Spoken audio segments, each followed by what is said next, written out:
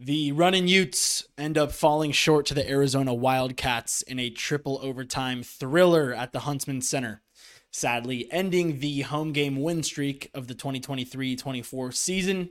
But nevertheless, very, very entertaining game. Some wild moments, some really big performances from some players. What went wrong, what occurred in all three of those overtimes and in regulation, and why did it go to triple overtime? All of that and more right here on this week's episode of Believe in Utes. As always, I'm your host, Jake Popoff, a recent U of U graduate, and I'm here talking Utes with y'all. I love doing this. I love checking in with football updates and news. I also love checking in with basketball. This is going to be a more basketball-focused episode. Going to be talking about the Runnin Utes, sort of where do they stand in their current situation, right, in this 23-24 season. What is the outlook for the rest of the season looking like? I've already touched on that a couple episodes prior, but want to kind of dive in a little bit further now that that's sort of big. That date that everybody had circled on their calendars in this Arizona Wildcats matchup at home. Now that it's past us, the result did not go the way that we had hoped or anticipated, but nevertheless, we did put together a very strong victory over the Colorado Buffaloes at home.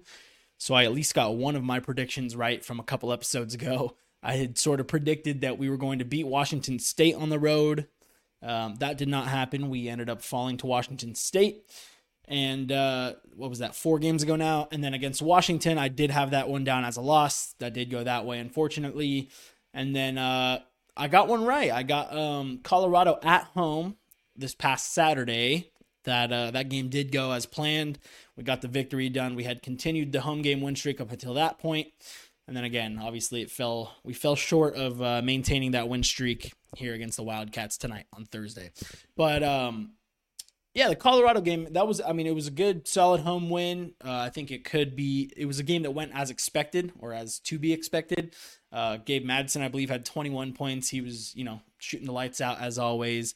Not too much production from Brandon Carlson. He had 30 minutes, but only 5 points in that game. So, everyone's going to have an off night. So that was Brandon Carlson's off night maybe, but hey, still contributed in other areas, had a few boards, had a few assists. But then ultimately other guys just stepped up, right? We saw Davon Smith almost getting another triple-double in that Colorado game. He was one assist or one rebound shy. I want to say he was one assist shy of another triple-double. I mean, I don't want to sound like I'm, who's the Chris Collinsworth when he talks about Patrick Mahomes, right? We've all heard those little clips and whatnot, but Davon Smith deserves his praises, and he is just exceptionally fun to watch, and really just a brilliant player. I mean, his speed, we talked about that before. He's the fastest guy on the court amongst both teams. He can just get around people with ease. He's got a 46-inch vertical, standing only 6 feet tall. So he's just an electric athlete, really fun guy to watch. And you can tell that the players on this Runnin Utes team feel more confident when he's on the court and when the ball is in his hands, when he's the one dishing out dimes and looking for assists and stuff like that. Just really that electric playmaker that the Utes have been kind of lacking over the last few seasons. So, and his sort of flashiness and his style of play, you can tell it rubs off onto these other players. That's why we're seeing guys like Gabe Madsen taking more circus threes. That's why we're seeing guys like Hunter Erickson, as a shorter kid, really start to step up and dish the ball really well, start to take some of those big time shots and hit some of them. I still think that Craig Smith might be seeing something in Hunter Erickson that the Utah fan base doesn't necessarily see. I think that it's hard to argue that the kid doesn't have potential and that he's not a team player. You can tell he's hungry and he's got that sort of fire in his eyes, right? Every time he's on the court, you can tell that he wants to be making big plays and he wants to be a big contributor. But I think his production up until this point in the season just hasn't really been equivalent, in my opinion, to the amount of minutes he's had on the court. I say that because in this Arizona game, we saw Cole Bajema only had around, I want to say 18 to 20 minutes on the court. and just wasn't really being put into a lot of crucial crunch time situations, whereas Hunter Erickson was in for the majority of the game. I think he had 35 minutes or something like that. So it was a little bit interesting to me, and it has been the whole season, that spreading out playing time between guys like Hunter and Cole, it just seems like that should have a little bit more of an even spread. And again, no hate towards Hunter Erickson. I just think that as he grows older within this program and gets a little bit more mature, has a little bit more of the Division I experience, I'm assuming he's going to return next season. I think he will be a key playmaker. But in the meantime, it just seems like he's been thrown into some situations that maybe don't make the most sense. But anyways, going back to Davon Smith, almost had that triple-double in the Colorado game. And then sure enough, what does he do the next game against the Arizona Wildcats? Now, sure, he might have had 3 overtimes to help him get there. But again, the guy is a triple-double threat every single night. He hit it tonight. I'm recording this right after the game, so this is a fresh reaction. What an electric game, huh? That was just, it was unfortunate that it didn't go the way we had planned. But so fun to watch. What a roller coaster of emotions. As I was sitting there watching the game, it was kind of a back and forth in my mind of, shoot, how is this podcast episode going to go? How am I going to go about this and discuss this game? Is it going to be with super cheery-eyed, and was I going to be super excited about the fact that we got the victory, or was it going to be, bummer, we didn't get it done? And man, I had to go back and forth between those two narratives at least 30 times throughout that game, with the amount of lead changes and overtimes and just drama that game brought. Really, really exciting stuff to watch. But going further into that game, obviously, as I mentioned, it didn't go the way we hoped, but still a very, very, I want to say, promising performance by the Runnin Utes. I think that game solidified my opinions, and hopefully a lot of other Runnin Utes and just Utah fans' opinions, that this team does have playoff caliber, right? This is a playoff caliber team. Sorry to phrase that more correctly, but this team it will make a run in March Madness. I think going into this game, according to ESPN, the Utes were projected to be an 8th seed in March Madness, and Arizona projected to be a 2 seed. So, right there already you can see, just say a hypothetical 8 seed versus 2 seed going to a triple overtime, just electric game. That really goes to show that this team should be in the tournament come March, and they should give a lot of teams a really good run for their money, because this Utah men's basketball team, as soon as that sort of final gear shifts and they really start jiving on just all cylinders, and everything starts going the way it could go, with the potential of the players on the team and just the potential of this team as a machine, that's when things are going to start getting really exciting, in my opinion. And they already are, right? We have a winning record. We are projected to be just right there in the middle of the teams getting into the tournament. So, kind of an underdog at this point, but people nationally are starting to take notice that, hey, did you guys see that the Utes came back from a 16-point deficit at halftime with 6 minutes left in regulation? The Utes went on an 11-0 run against the Wildcats, who are the number 6 team in the country, projected to be a 2 seed in the tournament. And the Utes brought it back to a tie game with 6 minutes left, and then battled for the rest of those 6 minutes to get it to go to overtime. And then, of course, battled for another 15 minutes to just really try to seal that game and get that other home victory, and I guess fully prove to the national college basketball scene that, hey, we mean business. But I think that this game, although it didn't result as a W on the stat sheet, it definitely woke a lot of people up and made a lot of people pay attention to what Utah basketball is doing this season and what they are capable of. Something that we've got to acknowledge that most Utah fans at this point are well aware of, and it was very apparent in this game versus the Wildcats, is that this Utah team is not good at all from the free throw line, which doesn't really make a whole lot of sense. We're a very good team from the perimeter, and our shot percentage game by game is very good. But for some reason, we just really, really struggle with free throws. We saw Brandon Carlson missing a whole bunch of free throws tonight. and one conversions that just he wasn't able to convert, and just in some crucial moments where we were just finally starting to get a spark going, or we were just starting to shift the momentum in our direction, and then a free throw would miss, or two free throws would miss back to back, or shoot, three free throws almost by Brandon Carlson when he got fouled on that 3-pointer. He missed the first two, barely made that last one. But I can't fully understand why this team struggles so bad from the free throw line. I mean, 10 of 21 from free throw against the number 6 team in the country is purely unacceptable.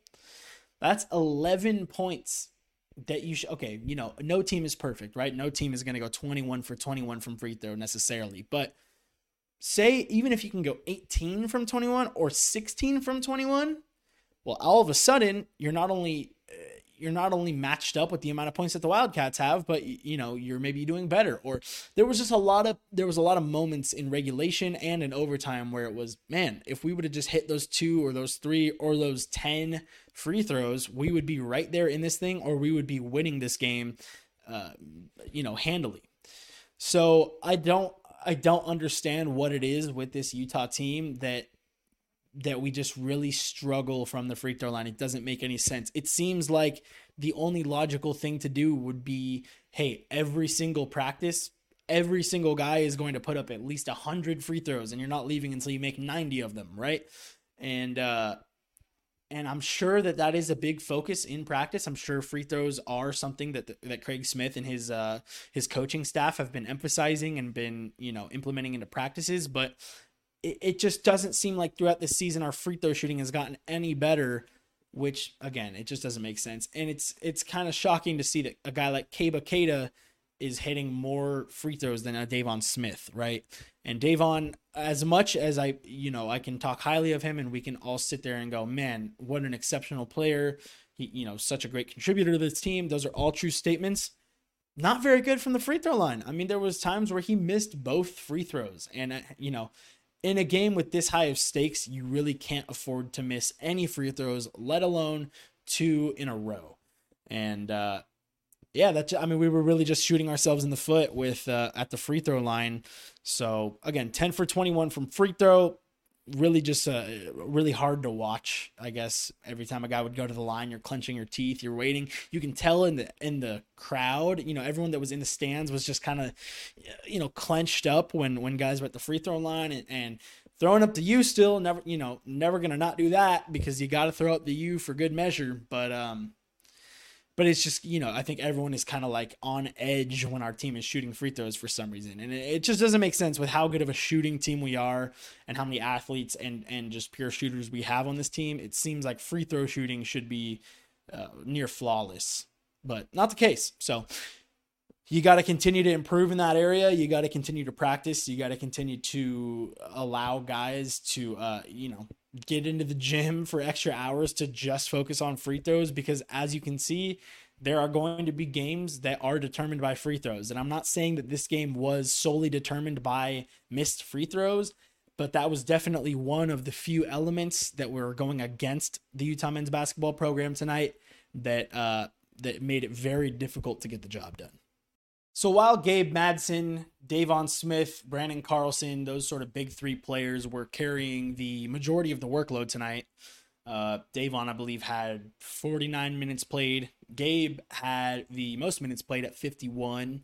And Brandon, I believe, had 44 minutes played tonight. All of those guys in double digits when it comes to points. And again, Davon with the triple-double. So those 3 really shared the majority of the workload as far as minutes go. And, down in the final stretch with those 3 overtimes, those were the guys that were just in the whole time. I would have liked to see more rotation from the bench, right?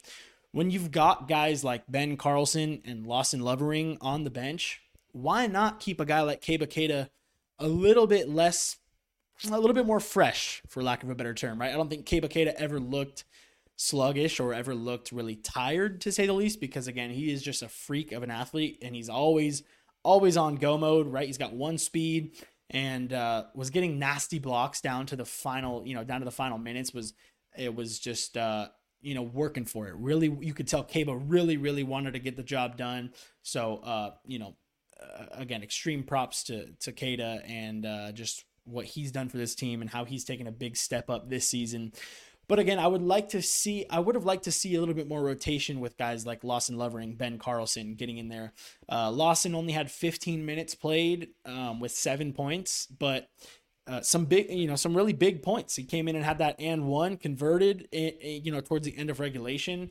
Lawson is a very, very capable center, and I just don't see, I don't necessarily see why there's not a little bit more rotation between those three centers to kind of keep them fresh in the paint, especially when you're going up against a team like Arizona, who likes to drive to the baseline, go up and take those contested layups down there in the paint. And, I just think we could have used a little bit of some fresher sets of legs.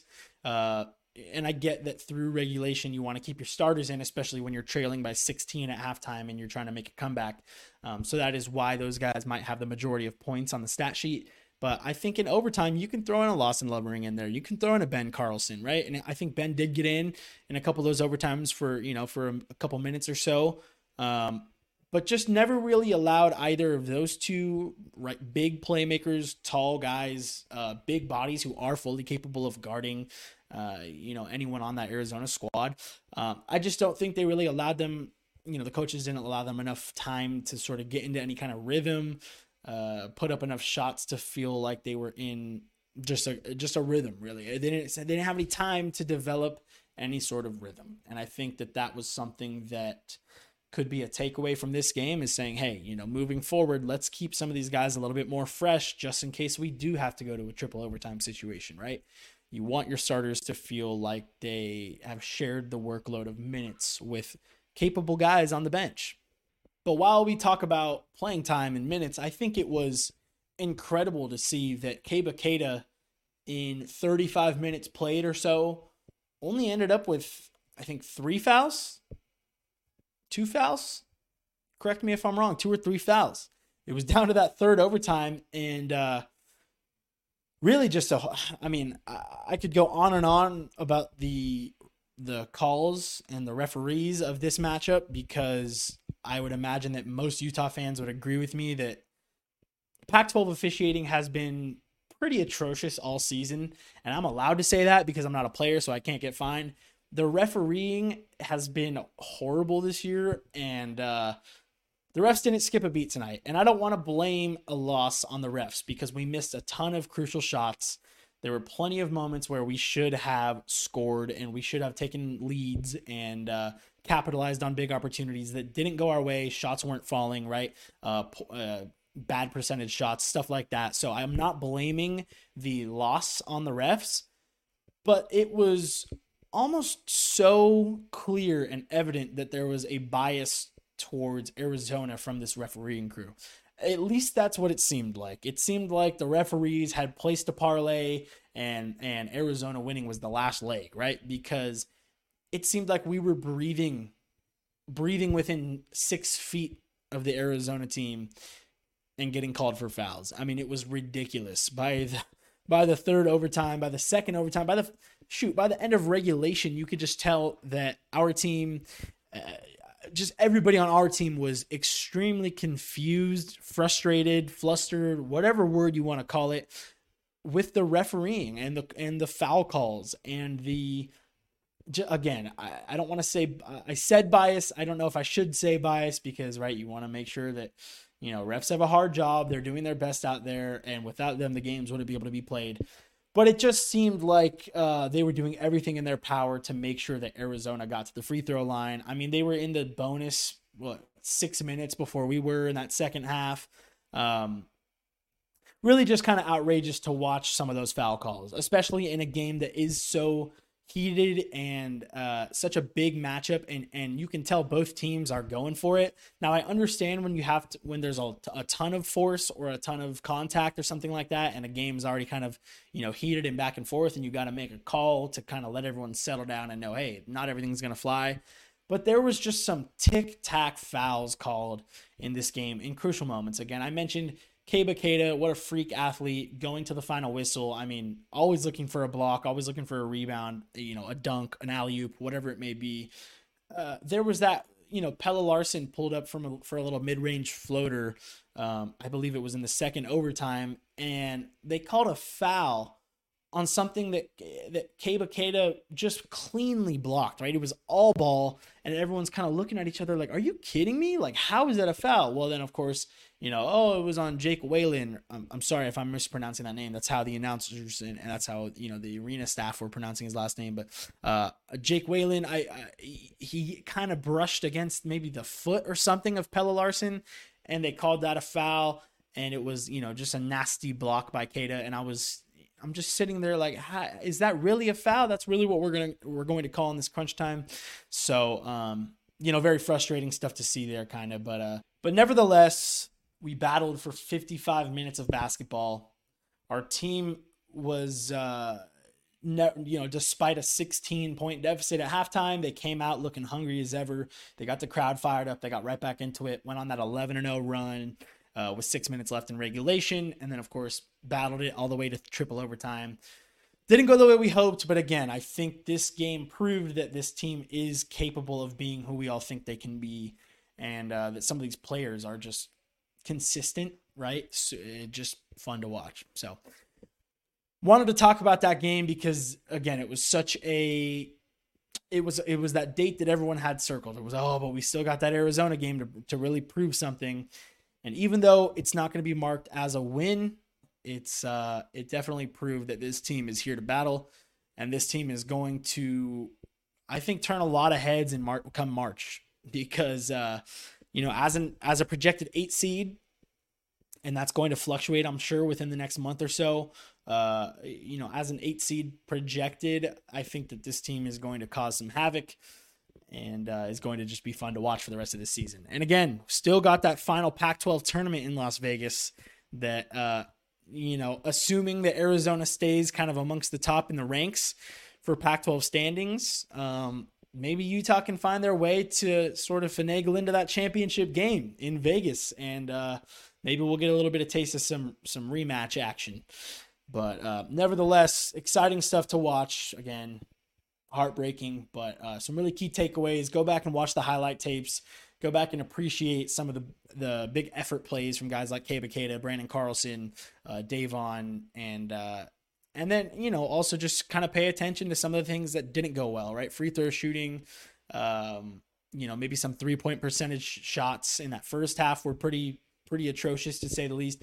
But go back and take a look at all those things. And be ready for this team to come back hungry and to close out the Pac-12 regular season with a chip on their shoulders, saying, "Hey, we should have beat Arizona, but we're going to go ahead and continue to dominate for the rest of our schedule, and we're going to get it done. And we're going to go to Vegas, make a run, and then we're going to be in March and make a run." So this team's here to stay. Got to keep believing in them. Again, the name of the game around here: believe in Utes. I sure am. Hope you are. What an electric game. And we'll bounce back soon, right? As always, thank you so much for tuning in to Believe in Utes. I'm Jake Popoff. I'll talk to you very soon. Maybe we'll have some more football. Maybe we'll have some more basketball in the next episode. But nevertheless, come on back. Let's talk some Utah athletics. Feel free to drop a like, a comment, whatever you got to do. Let me know what you thought of this game. Do you think that, did I have a bad perception on any part of this game? Let me know down in the comments, and shoot me a DM on Instagram at Jake Popoff, whatever you want to do. As always, thanks. Talk to y'all soon. Go Utes.